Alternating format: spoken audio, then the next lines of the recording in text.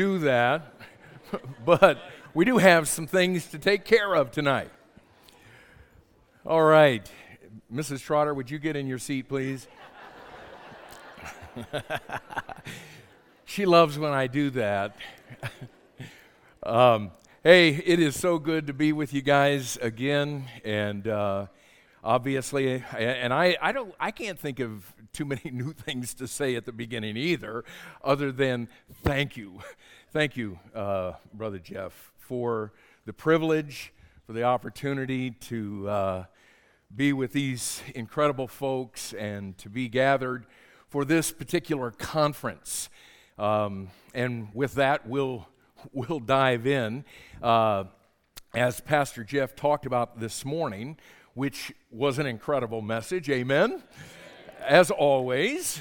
But what he talked about was the fact that this week is designed for us to talk about this thing of the local church. That seems probably like the biggest no-brainer ever, since we're all sitting in a local church. But it's really not that big of a no-brainer. There are lots of things for us to talk about. The morning sessions, Pastor Joe McCaig and Pastor James DeCoker will be talking about the doctrine of the local church. What I am intending to do in our evening sessions is talk about the intention that God had through the local church. I hope that you find it incredibly interesting. It is very interesting to me when you start putting all the pieces together. I also hope that you'll find it extremely practical in terms of setting a course and direction for any church.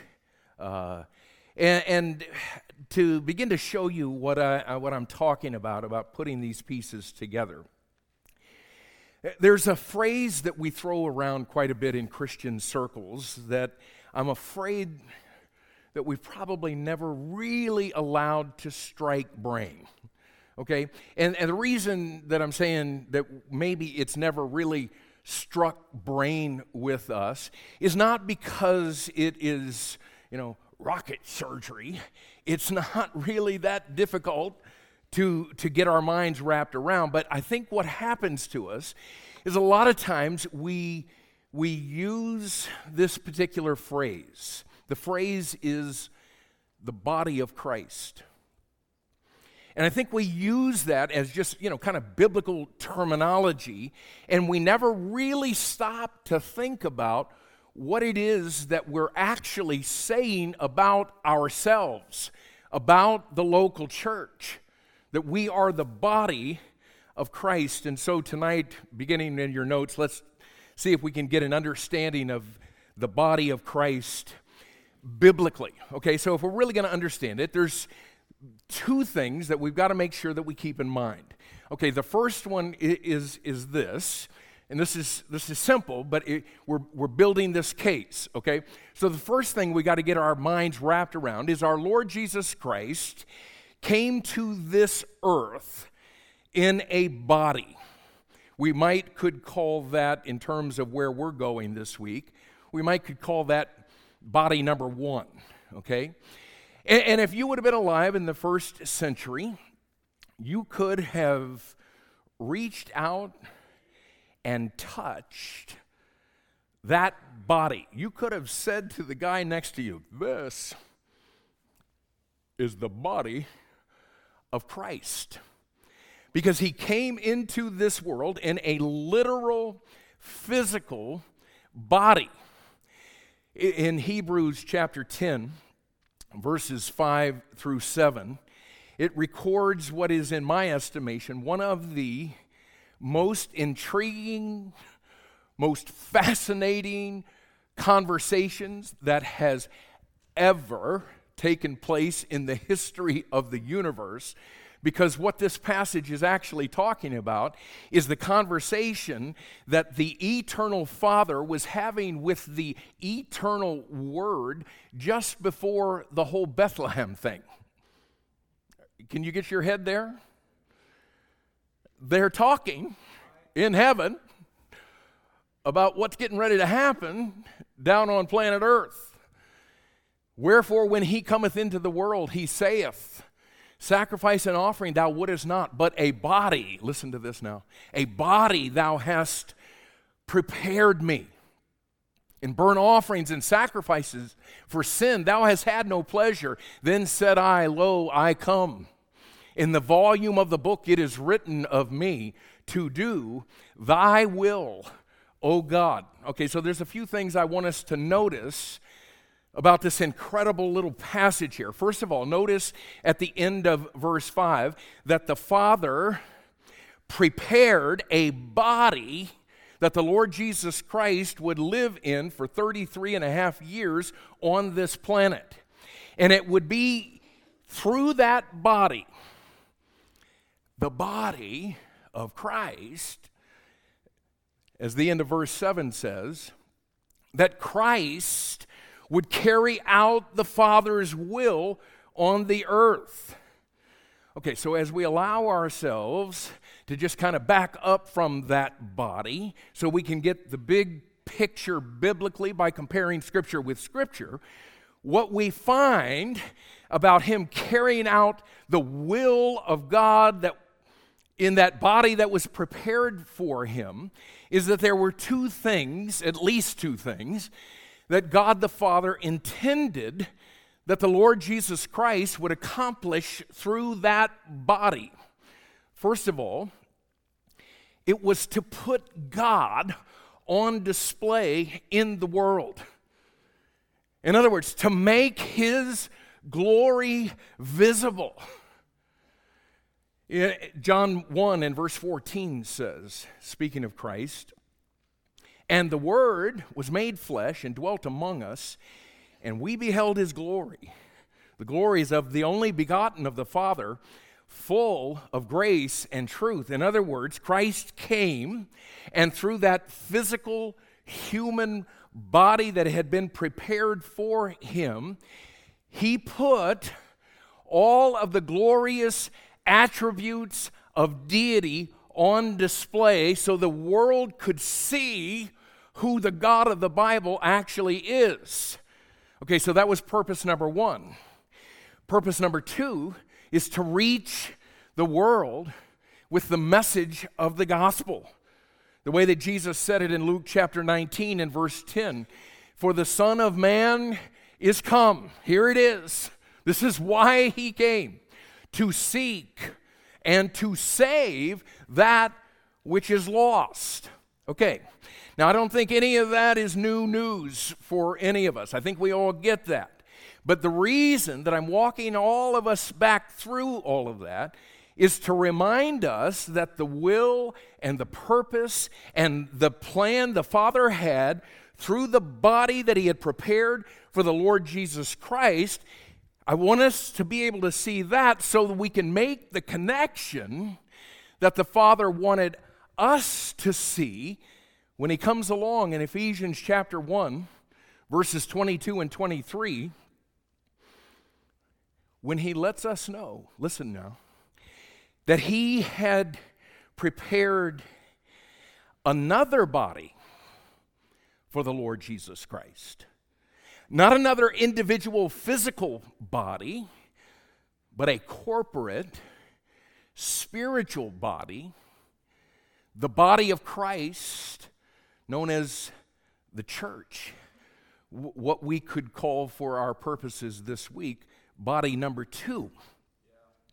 Ephesians chapter 1, verses 22 and 23 says that the Father hath put all things under his feet, that is Christ, and gave him to be the head over all things to the church, which is his body, the fullness of him. Listen to that. The fullness of him that filleth all in all. And my brothers and sisters, it is the Father's intention. It is the Father's will. It is the Father's purpose. It is the Father's plan to use us as the corporate spiritual body of Christ to accomplish the same exact thing that Christ did through his individual physical body when he came to this earth. His purpose for us is namely that we now put God on display in the world. In other words, that we make his glory visible, that we put his glorious attributes on display, and secondly, that we reach the world with the message of the death, burial, and resurrection of Christ, the message of the gospel. In other words, he now has us here to seek and to save that which is lost. He has us here to go into all the world, preach the gospel to every creature. And listen, the question that I pose to you tonight, and we'll seek to answer through the course of tonight and over the next 3 nights, is just how do we do that? As the body that the Father prepared for the Lord Jesus Christ in the dispensation that we call the church age, how do we fulfill the Father's will? How do we put the attributes of deity on display? And this will lead us into point number 2, understanding the body of Christ genetically. We tried to get a biblical perspective. Let's just talk about this thing from a genetic standpoint. Okay, now we already talked about the fact that Christ was God in a human body. The way that we have grown accustomed to saying it is that he was 100% God and he was 100% man. But have you ever thought about the fact that because Christ was a human, that he actually had human DNA? And I don't want to get too deep into the illustration, but when we understand biblically, listen now, that God now has us, his church, on the earth, and we are the body of Christ, what it lets us know is that as Christ's body, we possess his DNA. Certainly not his physical DNA, because though we are indeed the body of Christ, we are not the physical body of Christ, but we are the spiritual body of Christ, and God's intention to use us is to use us to bear Christ's spiritual image, the image of Christ, to the world just as surely as if we did possess his physical DNA. What I'm saying to you is that there was a genetic code that was inherent in Christ's body that made Christ who he was. And I want you to get it in your notes this way. Who Christ was in his individual physical body is who we are to be as his corporate spiritual body. Do you agree with that, my brothers and sisters?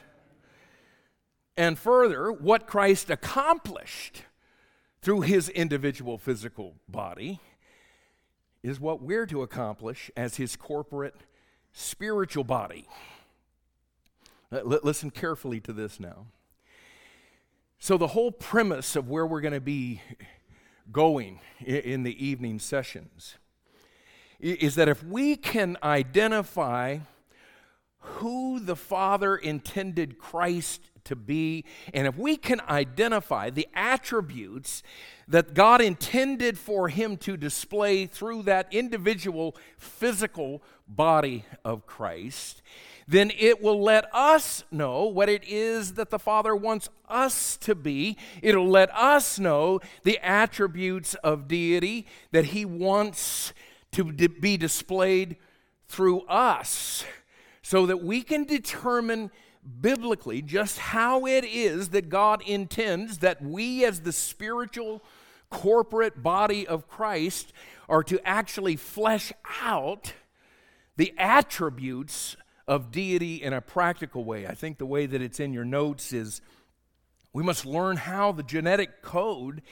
that made Christ who he was in his physical body is to be fleshed out in us, his spiritual body. And so what we're going to do tonight, and again over the course of the next 3 nights, is we are going to look at the genetic code, if you will, of the Lord Jesus Christ. We're going to look at what it was that the Father had prepared that body to put on display in terms of the attributes. And once we've identified that, we're going to look at each one of those attributes biblically to see just how it is through what he taught us in the Word of God, how it is that we as the corporate spiritual body of Christ have been called to put those same attributes on display in the world. You don't need to write this, but to give you an idea of where we're heading, what we're going to be doing is we're going to be looking at these attributes. First of all, we're going to see that Christ was the Word of God, that he was the image of God, the glory of God, the life of God, the power of God, the love of God, and the life of God. And now listen, as we, as the body of Christ, look at those attributes, and we ask ourselves biblically, okay, how is it that God wants us as the body of Christ to display that to the world? What we're going to see, and this is where this thing gets extremely practical. Once we've identified how we do that, what it dictates to us is our core values. In other words, what we're going to discover this week is what it is that God has set to be the priorities of his church, what the non-negotiables actually are, what it is that as the church we are to constantly be about. What are those things that we've got to be sure that we've never allowed ourselves to be moved away from? And this is really the difference between an organization and an organism, okay? Because in an organization, they get to choose their core values. Those core values are set by the owner or, the CEO of the organization. And those core values are based on strategic philosophies that they've determined that they want to implement because they think if they implement those core values, the organization is going to be a success. And so what they'll do, and a lot of you guys are a part of these organizations, they'll take those core values and they'll put them up on the wall. They'll refer to these in their meetings. They'll tell the employees that these are the principles that our organization is going to be run by. Okay, and that's all well and good. They have the right to do that. But what I hope the Lord will allow all of us to see this week is that because we are the body of Christ, we aren't an organization. We are a living, breathing organism. And we don't have the luxury, we don't have the right, or the whatever you want to call it, to sit around in our ivory towers and dream up the strategic philosophies that are going to define us and by which we are going to operate as a local church. We don't have that luxury. Because, listen now, who we are and what we do has been determined for us by the DNA that we've inherited from Christ.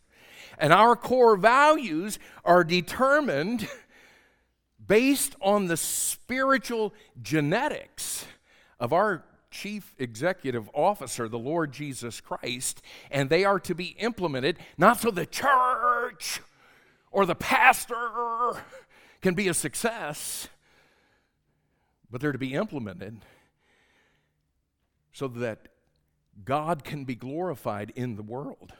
This is why Ephesians chapter 3 and verse 20 says, unto him be glory in the church, as the church of Jesus Christ, y'all. Who we are and what we do is based on who Christ is and what he did. And we've got to get to the place to where we actually are connecting the dots between body number one, the body of the physical, individual body of the Lord Jesus Christ, how that connects with this corporate, spiritual body called the church. And so tonight, I want us to look at because I knew I was going to have to set that up for where we're heading. But tonight, I want us to look at the first characteristic or attribute that Christ put on display in his physical body, and we'll look at that and see how that translates into this first core value or this first priority that we must implement as the body of Christ. Okay, so number one, because Christ is the Word of God. Okay, and I've already alluded to that tonight. John chapter 1 and verse 1, of course, tells us, in the beginning was the Word, and the Word was with God, and the Word was God. And then we come down to verse 14, and it talks about that Word was made flesh and dwelt among us, and we beheld his glory. The glory is of the only begotten of the Father, full of grace and truth. And so what this passage tells us is the fact that Christ is the Word of God. Verse 14 says, the fact that he was the Word was put on display through Christ's physical body, in the fact that he was made flesh. Okay, so the question is, how do we, as the body of Christ, how do we now put the Word of God on display in the world? And I'm submitting to you that biblically, this is why, here's the rest of our sentence, we must embrace an uncompromising priority on expository preaching. It's because the only way the Word of God is going to be put on display is if we hold to what God has instructed us to do in the local church. And to show you this, I want to take you to a passage tonight that reveals to us what it actually looks like in a local church, just like this one, when we're allowing the Word of God to be put on display through us. This is what I'm calling marks, the identifying marks, if you will, the marks of a local body that embodies the Word of God. And we're going to be looking at Ephesians chapter 4, verses 11 through 16. And I know that, we kind of grown to the place to where we just kind of depend on the screen. I would love for you to open your Bible to the passage and see it from there. The cross references, of course, will be up on the screen. But marks of a local body that embodies the Word of God. Here's the first thing. In a local body that embodies the Word of God, every person is edified in the body. Every person is edified in the body. Would you look with me at what God says to us in Ephesians chapter 4, verses 11 and 12? And he gave some apostles and some prophets and some evangelists and some pastors and teachers for the perfecting of the saints, for the work of the ministry. And I think all of us would agree that in this time period, the body of Christ, God is giving to the church, as the end of verse 11 says, that he's giving, for sure, pastors and teachers. I think that most of us would be in agreement about the fact that this is referring to two functions of the same office, pastoring and teaching. We have quite a few of those gifts given to the body in the room tonight. And again, you pastors that have come from different places, man, we're thrilled to have you here. But I want you to note that there is a progression that he lays out in these verses, and it goes like this, okay? God gives the pastors and teachers. The pastor-teacher does his job of perfecting the saints or the believers in the local church, and the saints do their job of carrying out the work of the ministry, and as they do, the body of Christ is edified. The body of Christ is built up. But I want to make sure that you notice that to get to the end result of the body of Christ being edified, it begins, the non-negotiable first step. And this is letter A in your notes. The pastor-teachers must perfect the saints. The end of verse 11 says that the reason that the Lord gave us pastors and teachers, as verse 12 tells us, is for the perfecting of the saints. This is why Paul said in Colossians chapter 1 and verse 28, whom we preach, verse 27 is identified it as Christ, whom we preach, warning every man and teaching every man in all wisdom, that we may present every man, what? Perfect in Christ. And what Paul lets us know is that the goal of the pastor-teacher should be to bring the saints to maturity.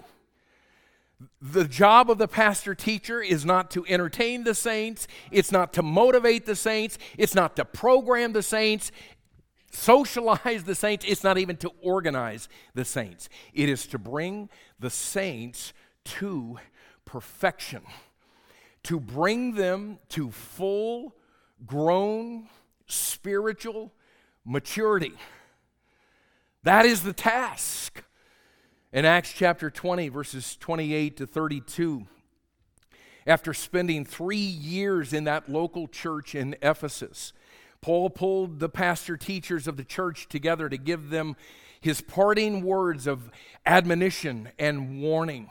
And he says in verse 28, take heed therefore unto yourselves and to all the flock over the which the Holy Ghost hath made you overseers, listen to this now, to feed the church of God. And I think he subtly reminds them that this isn't their church. It is the church of God, listen to this, which he purchased with his own blood, which would have certainly upped the ante of the responsibility of feeding the Lord's flock, right? But what were they to actually use to do that?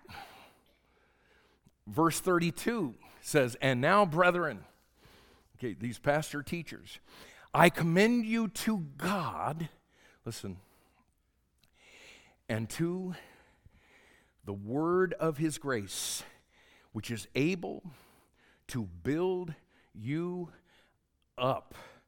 And my brothers and sisters, that is the way that God has designed this thing of the body of Christ to be edified or to be built up by the saints being fed, not on the pastor's preferences and opinions while he's holding a Bible in his hand, not on pop psychology sprinkled with Bible verses, not on spiritual sounding positive mental attitude malarkey. He is to give massive doses of the pure, unadulterated Word of God. And biblically, the way that is done, I'm submitting to you, is through expository preaching. Listen, not just preaching, but expository preaching. And someone might ask, well, what kind of preaching is that, brother? Because I've never seen that expository word in the Bible. And I do realize that particular word is not found there, but it is the kind of preaching that is described in the Bible.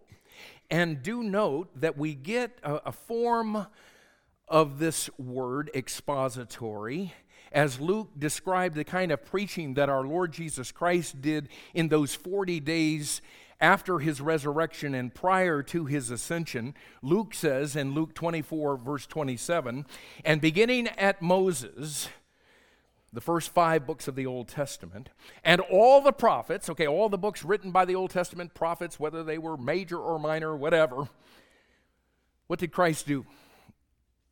He, say the word, expounded unto them all the scriptures, the things concerning himself. In other words, what he spent his time doing for 40 days was expounding the scriptures. He simply stuck to the book and explained the book.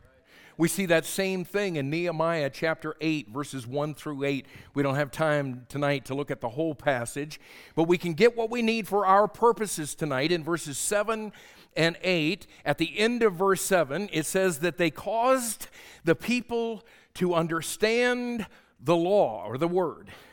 And verse 8 tells us how they did it, y'all. They read in the book of the law of God distinctly, or with authority, and gave the sense and caused them to understand the reading. In essence, you know what they did? They read the text, they explained the text, and they applied the text. Common word in all of that was text. It had to do with this book. It's the same thing that Paul was trying to communicate to Timothy in terms of the responsibility to feed the flock of God in 1 Timothy chapter 4, verses 12 and 13. First, would you look at verse 12? It talks about those of us that are pastors using our lives as the platform that we use to speak. And what he tells Timothy is that our lives should provide an example of the believers in word, that it's everything that we say as pastors, in conversation, that's everything that we do, in charity and how we love people by meeting their needs, in spirit, what it is that just exudes from us, in faith, how we trust God to work through his word to the flock, in purity of our motives, purity of our lives. And Paul says, Timothy, Paul says to the 21st century pastors, feed the flock from that platform. And then he tells Timothy in verse 13, till I come, give attendance, listen, to reading, to exhortation, and to doctrine, which is another way of saying read the text, apply the text, and explain the text. And Paul was coming to the end of his life. There was still more that he wanted to communicate to young Timothy about this thing of how we approach the word and how we proclaim the word in this thing of preaching. A very familiar passage in 2 Timothy chapter 4, verses 1 through 4. And notice in verse 1 that Paul wasn't just giving Timothy, wasn't just giving those of us pastors, he wasn't just giving some casual advice here. He wasn't simply sharing from his heart some helpful hints that he had learned along the way from his vast experience. What Paul tells Timothy and us, that this is a charge that has been given to us by God and by the Lord Jesus Christ, and He sets it against our judgment as pastors at the judgment seat of Christ. Wow. And the charge is in verse 2. To preach the Word. And so as we begin to look at that, I want us to notice that, first of all, biblical preaching has to do with the intent of the message. Notice that Paul's admonition here is not to teach the Word, Timothy, but to what, y'all? Hello? Preach the Word. And the passage itself defines this intent of preaching is not being loud, not being mean-spirited or yelling. It defines preaching the Word as taking this book and using it to reprove, to rebuke, and to exhort. It reproves, letting us know that a message from the Word of God should be convicting. It rebukes, letting us know that it should be confronting. And it exhorts, letting us know that it should be challenging. You see, it confronts us, and as it confronts us, it convicts us, but it doesn't leave us in a heap. It challenges us to deal with what has confronted us and convicted us, so that we can press toward the mark for the prize of the high calling of God in Christ Jesus. And Paul lets us know that all of this reproving and this rebuking and this exhorting, he says, is to be done with all long-suffering and doctrine. The word doctrine basically is the word teaching, and it lets us know that all true Bible preaching includes teaching. But the opposite is not always true. Not all teaching is actually preaching. Because preaching has to do with the intent. And you can teach till the cows come home with no intent of it reproving or rebuking or exhorting anybody. We can teach people to give them information, but when you preach, you are shooting for not information, but transformation. And that's where the reproving and the rebuking and the exhorting comes in. And so biblical preaching, first of all, has to do with intent, but then secondly, biblical preaching also has to do with content, the content of the message. Notice that Paul's admonition in this passage is to preach the Word. The Word is what is to be the content of our preaching. And notice that the admonition in the passage isn't that we're simply to use the Word while you preach, Timothy. It isn't to preach from the Word when you preach, Timothy. It isn't hold the Word while you preach so you look spiritual and it looks like you're preaching the Word. Don't just seek to persuade people by the Word. Again, it's simple, but it is extremely pointed in its admonition. The admonition is for us to preach the Word. And the reason that this is important for us to belabor this point, or for me to belabor it and you to be laboring listening, is that sadly enough, Paul tells us in this passage that biblical preaching will be the exception in our time rather than the rule. Would you look at verse 3? Paul says, "For the time will come," it's here, y'all, "when they," the people in the churches, "will not endure sound doctrine, but after their own lust shall heap to themselves teachers," not preachers, hello, "having itching ears." All the people have these itching ears, and so the teachers, not preachers, the teachers are glad to scratch the people where they itch because it's great job security. And they, Okay, this is the ones that have been entrusted with the responsibility of preaching that have turned it into something else, and they shall turn their ears, the ears of the people in the church, from the truth, the word, and shall be turned unto fables. And it is just amazing to me that you can go to churches and you hear stories, man. And people are actually teaching that as preaching because people can relate to that. Hello, 2 Timothy.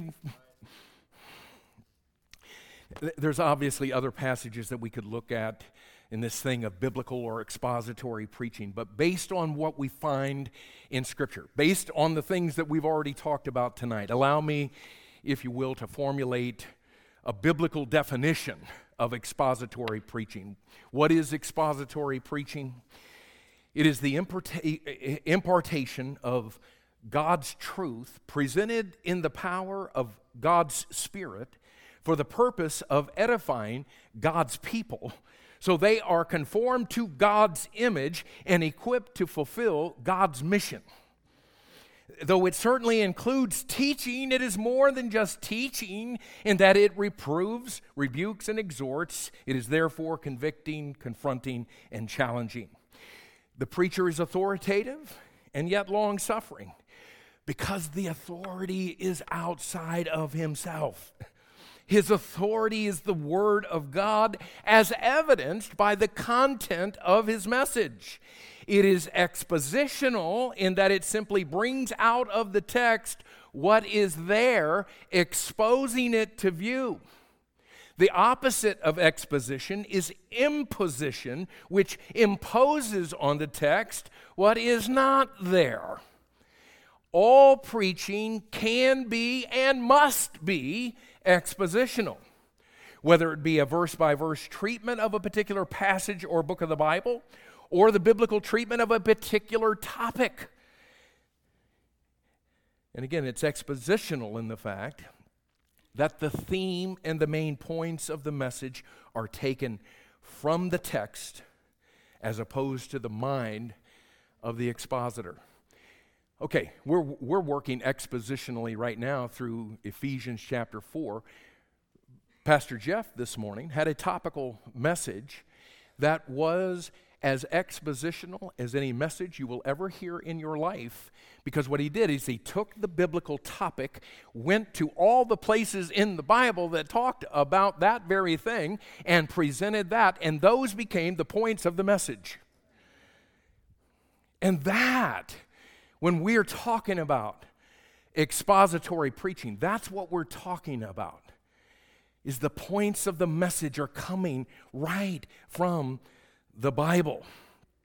Okay, and again I say, as the body of Christ, we have been entrusted with the responsibility of putting the Word of God on display to the world. Just as Christ was the Word and manifested that through his physical body, we as the spiritual body of Christ have likewise been entrusted with the responsibility of putting the Word of God on display, and that is manifested through our body, through our local church, as every person is edified in the body. And that's why, number one, the pastor teacher must perfect the saints through the diligent study and the faithful proclamation of the Word of God through biblical or expository preaching. And as the pastor teacher edifies the saints through biblical preaching, letter B, the saints must carry out the work of the ministry.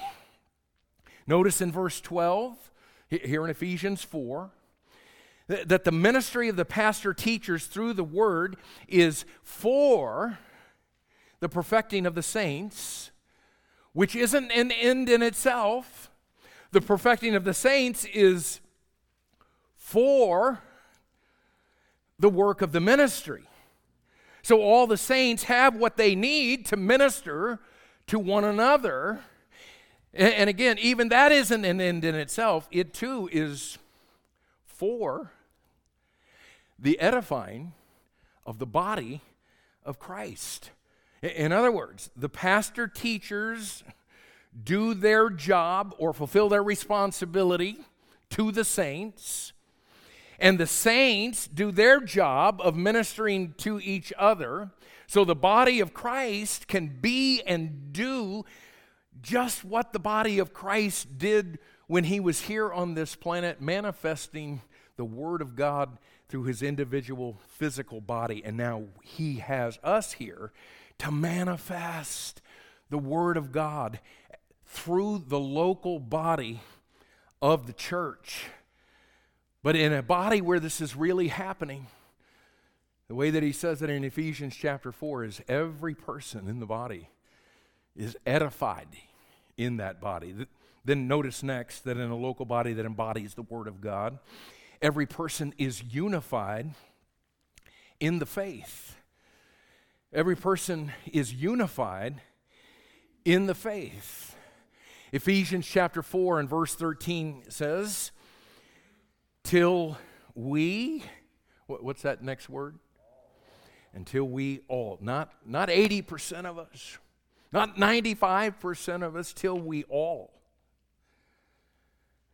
This is the design, you guys, that we all come in the unity of the faith. And of course, the faith is a phrase that refers to the sum total of God's revelation that is revealed in His Word. And notice two quick things about this unity that we're to have in our church. Letter A, we must keep it, not create it. Would you look back at verse 3 of this same chapter, Ephesians chapter 4? Paul says, endeavoring to create the unity of the Spirit in the bond of peace. Is that what it says? No, endeavoring to keep the unity of the Spirit in the bond of peace. And you know why he words it like that? Because when we understood the gospel of the faith, and we called upon the name of the Lord Jesus Christ to save us, listen, at that very instance, we were placed, as Ephesians chapter 4, verses 4 through 6 go on to tell us, listen, y'all, we were placed in one body and one Spirit, even as we are all called in one hope of our calling, one Lord, one faith, one baptism, one God and Father of all, who is above all and through all and in us all. Wow. A lot of alls and a lot of ones there, y'all. And the idea here is he created the unity when he placed us in his body. And our responsibility is to keep what he created, which leads us to letter B. We must work it, not destroy it. Ephesians chapter 4 and verse 3, he says, endeavoring, listen to it, y'all, endeavoring to keep the unity. And the word endeavoring there is translated in other places in our King James Bible as be diligent, do diligence, give diligence, labor, study. And the point is, in a local body of Christ that embodies the Word of God, every person is unified in the faith. And we need to make sure that we all allow the Word of God that gets proclaimed from this sacred desk Sunday after Sunday after Sunday. We need to make sure that we allow the Word of God to have free course in us and through us. And we must all work tenaciously, not to lose it, because we've been called to keep it. Because we have been entrusted with the responsibility of putting the Word of God on display in the world. And it starts with that guy right there. But that ain't an end in itself. As the body of Christ, man, we're seeing we got to step up. And can I just say this? I don't have time to say it, but I just got to tell you, man, we get calls all the time from people all over this country that are saying, do you know that any churches in this city that believe they're holding the words of God in their hand and have the audacity to just preach it? And do you know any churches like that?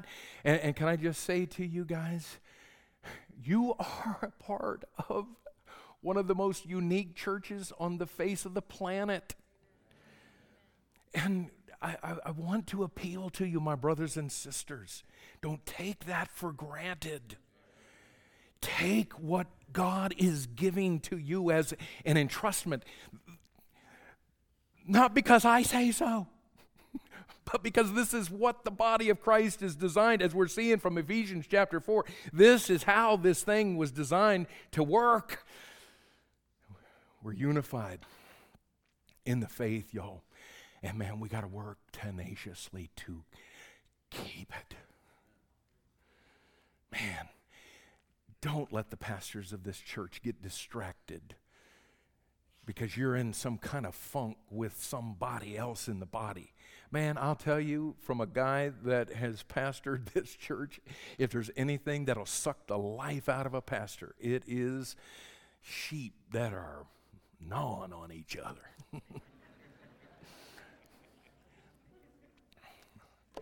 Okay, number 3, in a local body that embodies the Word of God, every person is edified in the body, unified in the faith, but also every person is solidified in the Son. Look with me again at verse 13.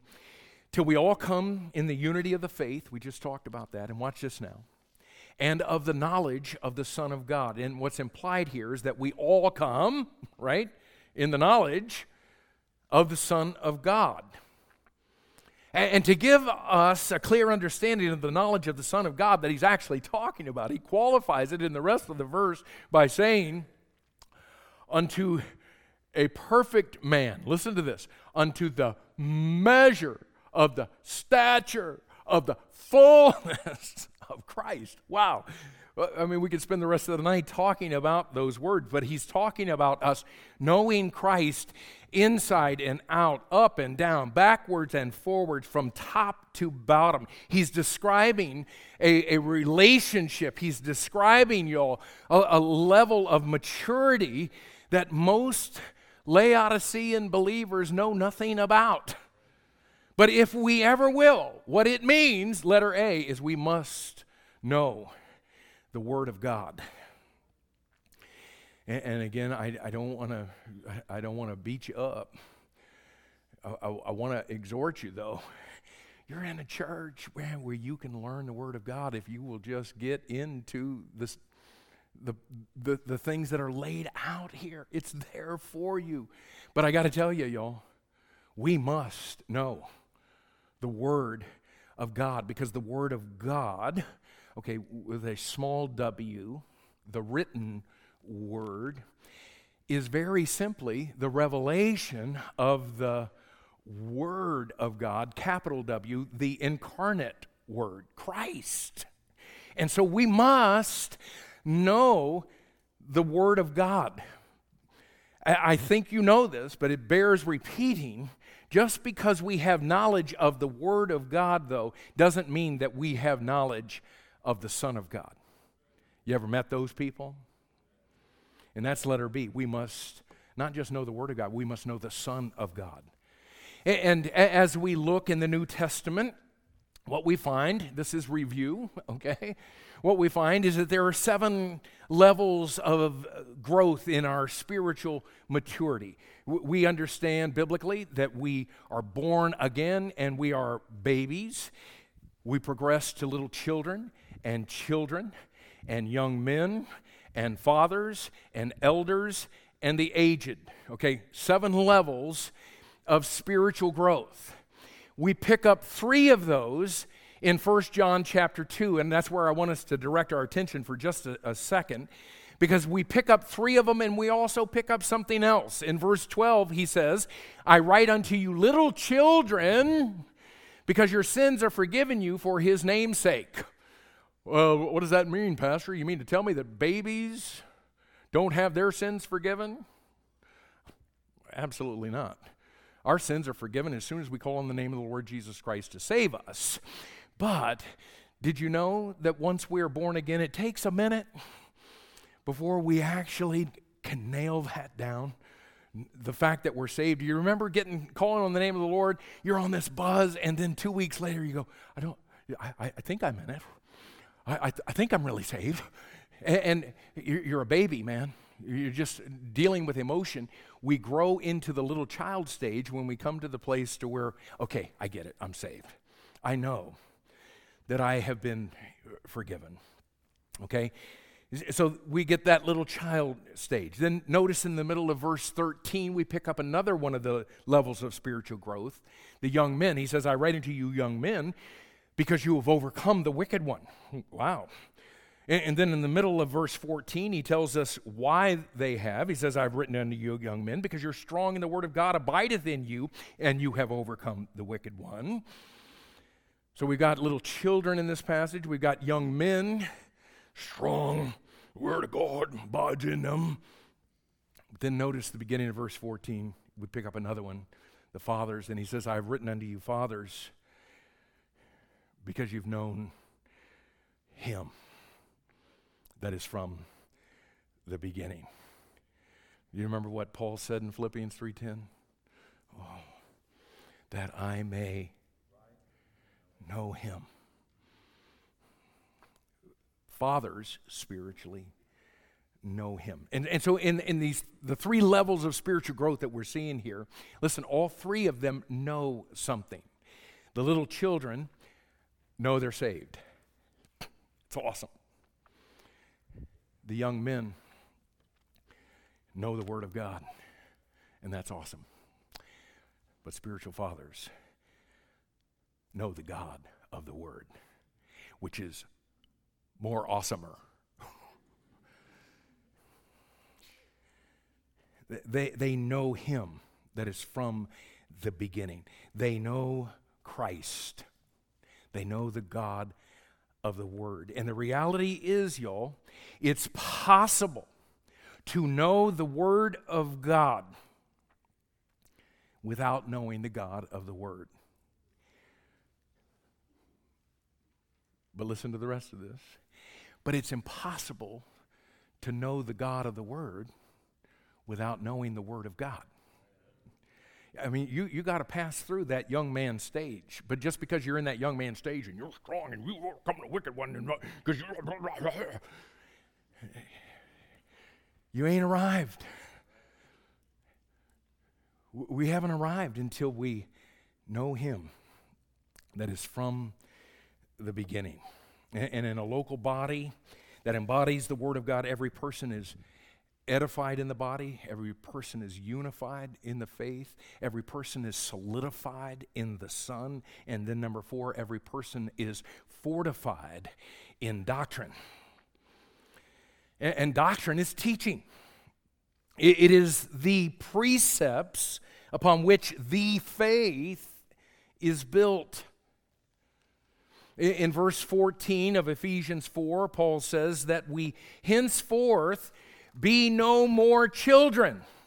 Okay, now this is another level of spiritual growth. Remember, babies, little children. It's not little children, but children. He says that we henceforth be no more children. Well, what are they like? They're tossed to and fro and carried about with every wind of doctrine by the sleight of men and cunning craftiness, whereby they lie in wait to deceive. And that's why we must be fortified, strengthened, girded in doctrine, which requires, letter A, we must grow out of childhood. He says in verse 14, that we henceforth be no more children, tossed to and fro by every, and carried about with every wind of doctrine. And listen, y'all, it's not that being a spiritual child is bad. It's not that it's wrong. Again, it's a stage of our spiritual growth and development, and we've all got to come through that stage. But what's bad and what's wrong is to stay there. And that's what most Laodiceans do. But that next level of spiritual growth is that young man stage. And do you remember what John said of them in 1 John 2:14? We looked at it just a second ago. I write unto you, young men, because you're strong, and the word of God abideth in you. So they're no more children, which means they're not being blown away and tossed to and fro by every wind of doctrine. And notice the next thing John says is characteristic of spiritual young men. He says, and you have overcome the wicked one, which just happens to be the next thing that Paul talks about back in Ephesians chapter 4 and verse 14. This is letter B. We must recognize the warfare. And what Paul talks about here is how it is that the wicked one operates. He talks about spiritual children being blown away and tossed to and fro, listen to this, by the sleight of men and cunning craftiness, whereby they lie in wait to deceive. And my dear brothers and sisters, the wicked one has those types of religious deceivers and false teachers everywhere in the Laodicean church period. But in a local body that embodies the Word of God, every person is edified in the body, unified in the faith, solidified in the Son, fortified in doctrine. And then, number 5, every person is verified in love. In other words, we substantiate or we give proof of who we are by our love, which means, letter A, we must all speak the truth in love. Verse 15 says, but speaking the truth in love may grow up into him in all things, which is the head, even Christ. And do you see that? Christ is the head, and we are his, what, y'all? We're his body, and we're to grow up into him so we can actually put Christ as the Word of God on display. And the way that we do that as the body is by speaking the truth, by speaking the Word of God in love. Not just speaking the truth of God, but speaking the truth of God in love.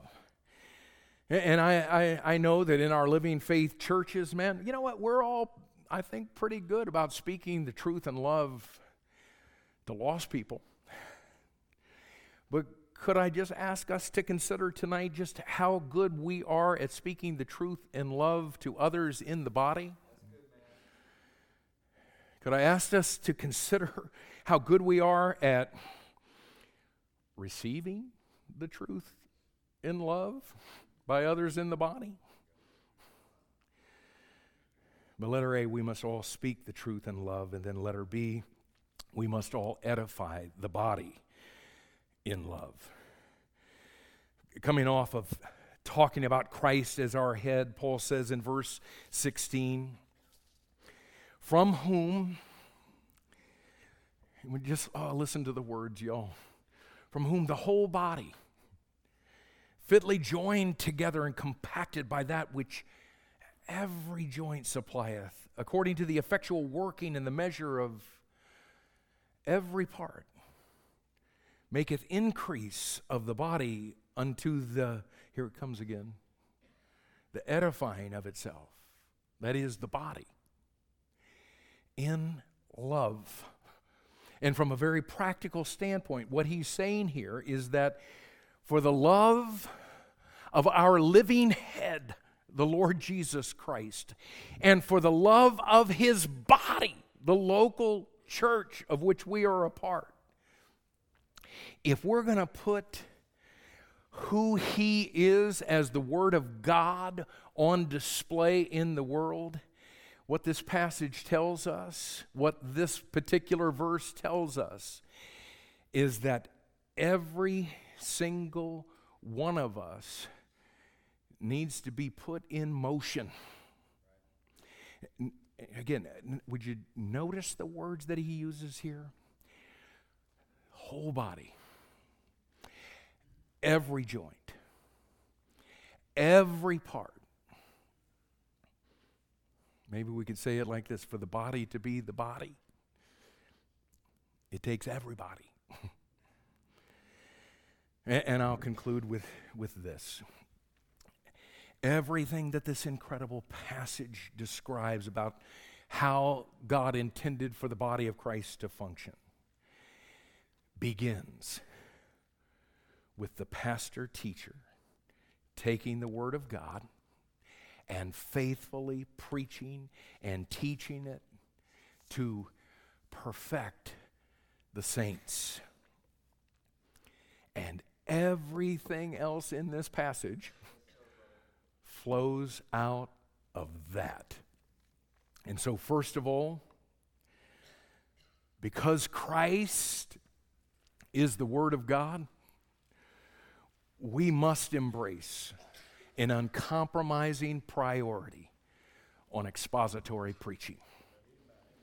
And Lord, I pray tonight that we will allow our minds to get wrapped around that and everything that flows out of that, so that unto you can be glory in the church.